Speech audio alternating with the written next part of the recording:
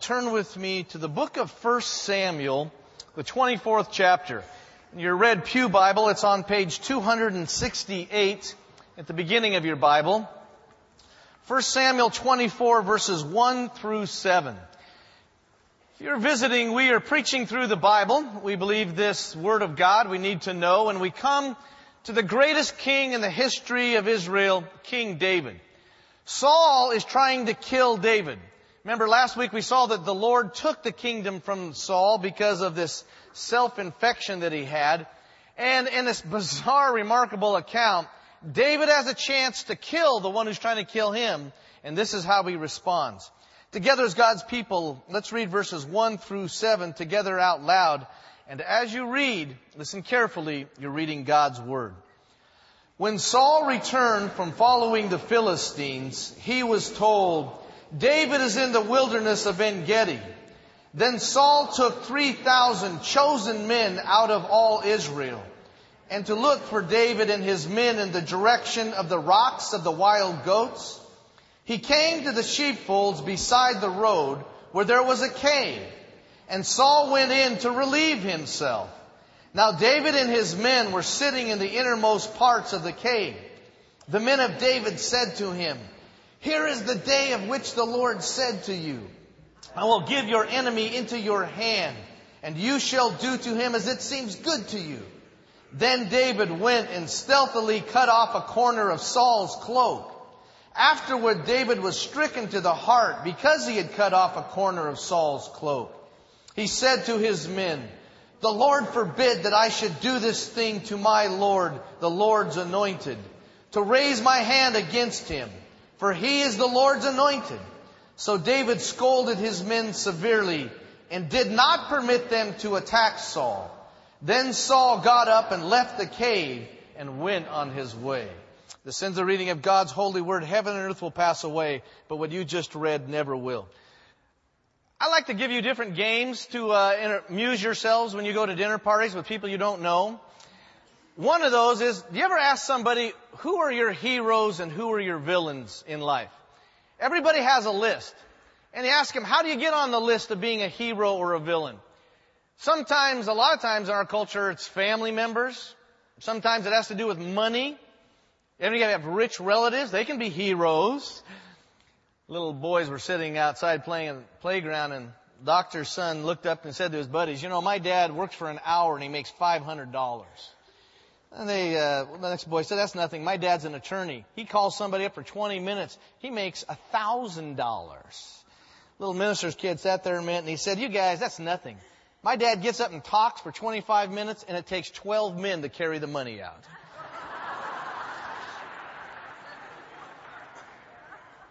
How do you determine who you admire? This morning we come to a figure in history that the world has said is one of the greatest leaders of all time, King David. David was a remarkably complex, multi-talented man. He is unbelievably passionate in everything that he does. We know from the world's records that he was, first of all, he was an athlete. He was a soldier, a warrior. He was a great military strategist. David was a theologian. He was a poet. He was a musician. And he was the greatest king that Israel ever saw. In fact, David inherited a nation that was torn apart by war from the petty jealousies of 12 tribes that couldn't stand each other. They had totally corrupt worship whenever they believed, and they were being attacked by outside invaders. That's what David got. And when God was done with King David in one generation, the nation was unified. There was peace and prosperity. They were worshiping the Lord of hosts. And Israel was the unchallenged ruler in the land that God had promised to Abraham. But you know, the greatest compliment that David ever had came from Samuel. We saw last week, if you weren't here, Samuel anointed King Saul, the first tragic leader of Israel. And because he became so jealous and self-obsessed, that God ripped the kingdom from his hands. And Samuel said, the Lord is going to call somebody, quote, who is a man after God's own heart. The highest compliment David ever had was from God. Question.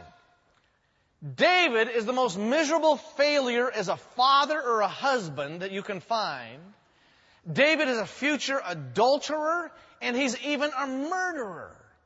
And yet God says, this is a man after my own heart. Well, what's the answer here? The answer is obviously not so much in what David accomplishes or didn't accomplish, but in how he responds to life. Because David, no matter if things are going good or bad, bang, he makes a beeline to the heart of God. When he fails, right to God. When he succeeds, bang, right to God. And two areas in particular, Bel Air, with the mission we have in front of us. And our mission, if you're visiting, is really simple. We want you to grow to be a disciple of Christ, growing in your knowledge of the Word, having accountable relationships, using your gifts. We want to put the ministry into your hands, and we want Los Angeles to be the city that's known for Christianity more than any city in this nation. That's all we want. And how we're going to do that by God's grace is learn from David two ways. How David handled his wealth and how David handled his wounds. What David did with his wealth, the resources that God gave to him when he was a poor shepherd or middle class or the king, he always honored God. And the wounds.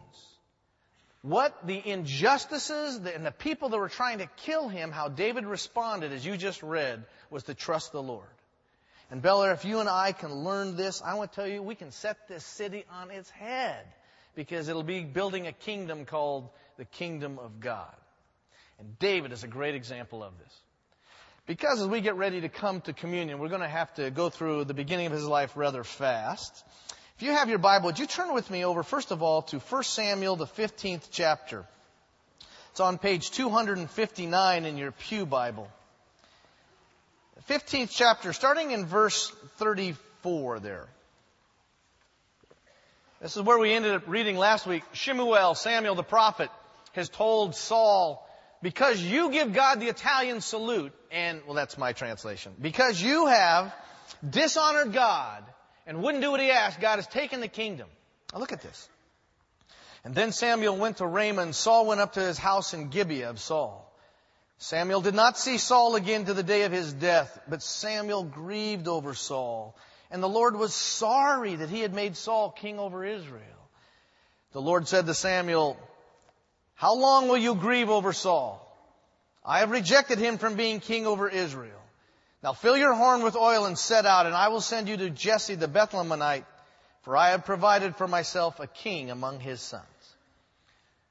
In a month, we're going to, as we go through Advent together, we're going to talk about some of the emotions of it and how do you handle a broken heart and disappointment and loss. But right away, take a look here. Grief is something that will come to your life and mine. And if it hasn't come to your life yet, you just hold on, it will. And when it comes, grief is a process of letting go. You have a good trough. Some people grieve really slow and they come out slow. Other people just grieve really fast and bounce back. And you can never force anybody on your time schedule how to grieve.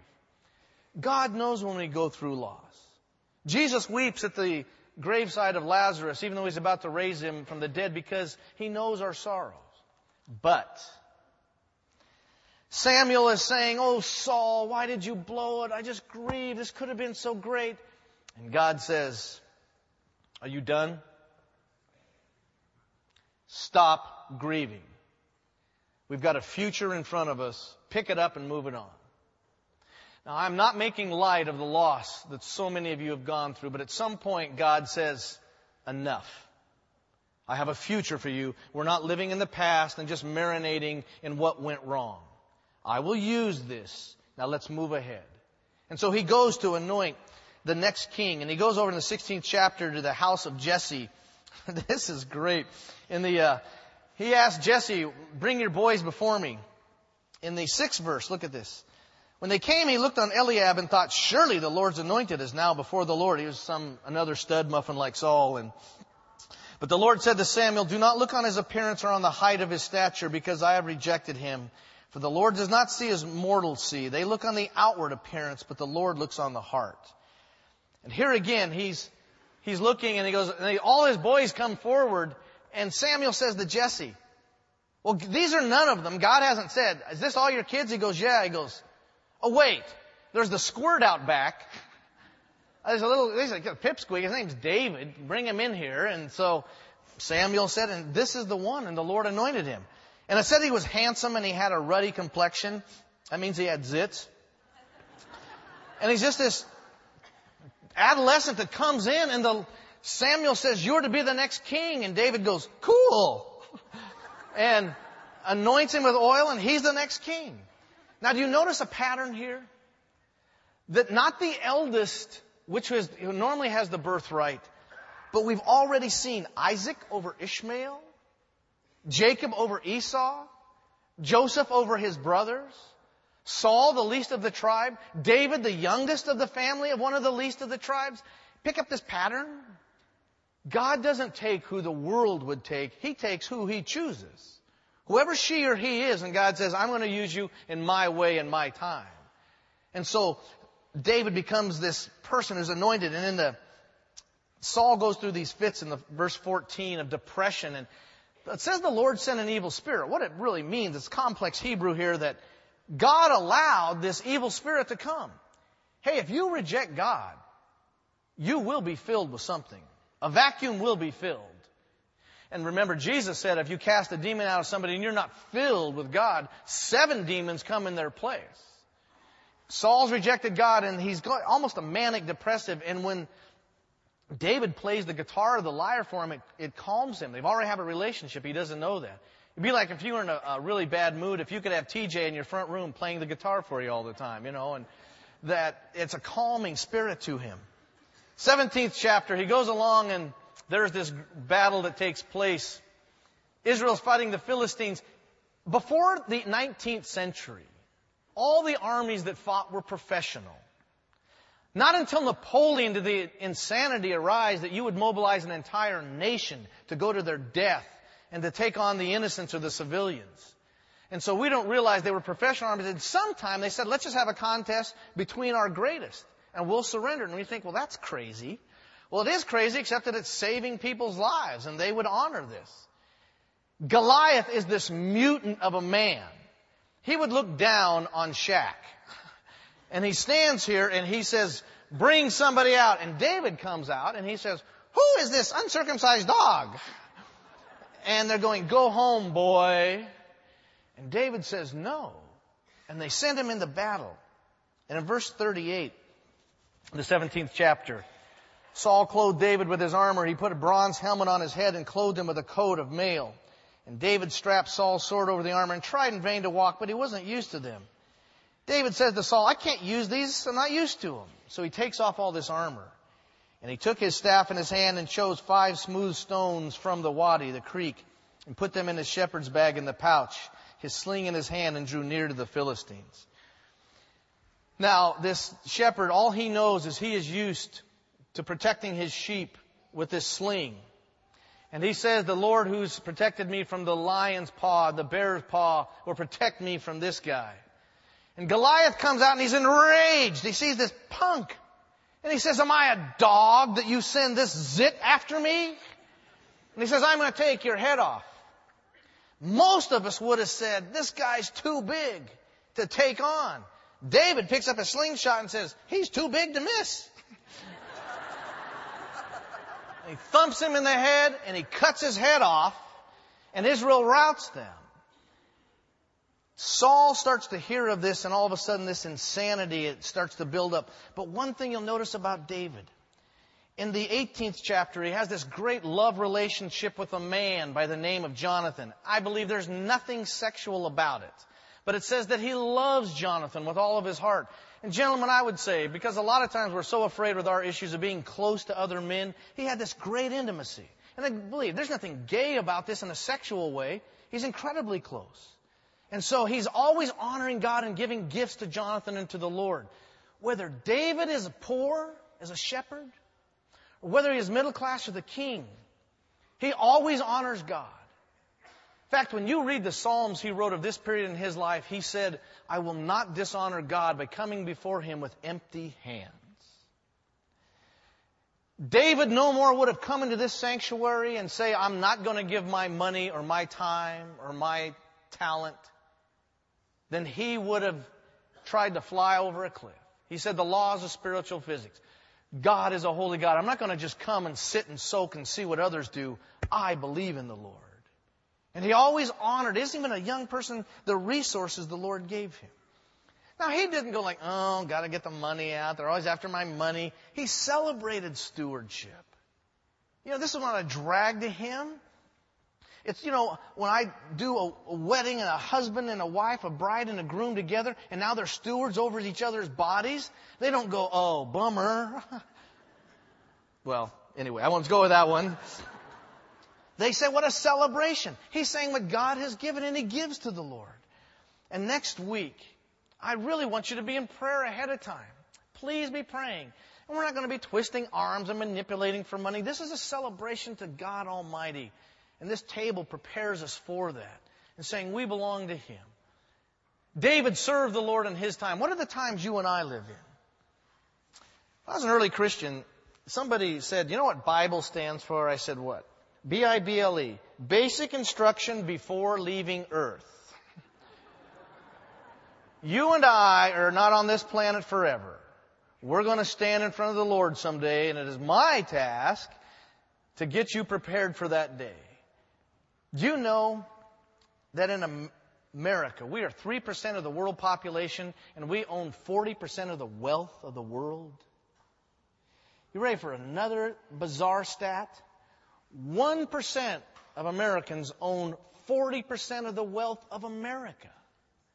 The gap between the haves and have-not is unbelievable. 2 billion people today do not have access to the water you have in your toilet. And they would long to have that. 1 billion people today will live on less than $1. You could not buy a cup of coffee at Starbucks for what they will have for the whole week. And you and I live in this wealth. There are 100,000 people in our city that go to bed every night without adequate food. That's unbelievable. You will spend more money on feeding, and I will too, our cats and our dogs in this country than feeding the poor. And I'm not against cats and dogs. Like I say, I like cats. They taste like chicken. But no. Just kidding. Back to the topic. We have to come to a perspective and understand what the Lord asks. And you know, for us at Bel Air, and I know a lot of us are here, and a lot of you are new to this church, but I want to tell you, if this is going to be your home mission, and I would love to have you. If this church doesn't work for you, find another one. Don't go through life just bouncing around. Do you know that as far as we know, 35% of our people, we have no givers of record that they've ever given anything to this church. Nada. Nothing. 20% of our people, as most churches, is actually about 15%, support 80% of this budget. The other 30% or 25% support the other 80%, and 40% of our people are just sitting there. Hey. How do I say this lovingly? Find another church to sit in. I need your parking space, okay? And I'm not saying that in a mean way. What I mean, I don't need your money. I want your hearts, and I want your hearts to Christ. And your hearts to Christ is saying, Lord, what would I have? You have to give something to the Lord. And David always honors the Lord in this. You know, how can he take care of all the needs out here? It's like the young boy walking on the beach and all the starfish were on the beach and the tide was out and he was throwing them into the water and some adult came by and said, what are you doing? He says, I'm putting the starfish in the water. They'll die out of the tide. He says, there's thousands of them. What does it matter? And he threw one in the water and he said it mattered a lot to that one. And you can't solve world hunger, all the problems downtown, but there is a life you can make a difference in. And there is somebody that can find out about Christ, and that's what this table is about. So not only was David's strength, though, in his resources, his wealth, but in his wounded heart. In the 24th chapter over here, which you saw where he's hiding away in the cave. They're hiding from Saul, and Saul's with his crack troops. And Saul stops all of his troops, and he goes into the cave to use the bathroom. The Hebrew, by the way, is to cover your feet, because when you stoop down, if you had a robe, it covered your feet. And so here they use, this is the nice English word, relieve himself. And so he's in the bathroom. David and his men are in the stall next to him. And they go, David, is this your day, dude, or what? And David crawls, and he has a razor-sharp knife, and rather than slitting his throat, he just cuts the royal robe so that Saul will know. And then he says to his men, no, I will not kill him. And they're going, David, are you nuts? This guy's trying to slit your throat. You've done nothing wrong. God anointed you. And he said, no, he's the Lord's. If the Lord wants to take him out, the Lord can take him out. I won't do it. He didn't say, Saul, you're right. In fact, he comes out and he mocks Saul and says, I could have. A second time he could have killed Saul later in the story, and he doesn't. But he says, I will not strike God's anointed. You know what this table means? Forgiveness. Jesus says, if you do not forgive the sins of others, God cannot forgive your sins. You shut the water off to your house on the outside of the house, you get no water. If you say, Lord, I won't let you forgive somebody through me when they've done you a terrible wrong, you're shutting off God's forgiveness to you. Forgiveness is not condoning. Forgiveness is not pretending it didn't break your heart. Forgiveness is not saying, well, that's all right, we all fail. No.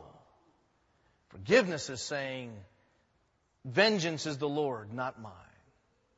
I trust God. And that's what David did. You know, there's a place we come to in life where we say, God, I am yours. I'm not living for me. I'm not just trying to use you. I first came to the Lord because I didn't want to go to hell. That was a smart move, by the way. But then the more I walk with the Lord, I realize how I try to use the Lord just for me. And when those moments as I grow, I get to the place of saying, Lord, would you use me? How much better life is. And this table, as we come to it, is a table of saying, Lord, I trust you. I trust you with the money that you have loaned to me. I trust you, Lord, with even the wounds that evil. And we wrestle not against flesh and blood, remember. It's against principalities and the spiritual rulers of darkness in this world that if we say, oh God, I want to play the game your way. Not condoning, but Lord, forgive them through me. This last 15 months that I've been with you, I've really learned to love so many of you. And there's some of you that are actually kind of starting to like me, and I celebrate in that. Do you know that if it came between you and my children, you lose?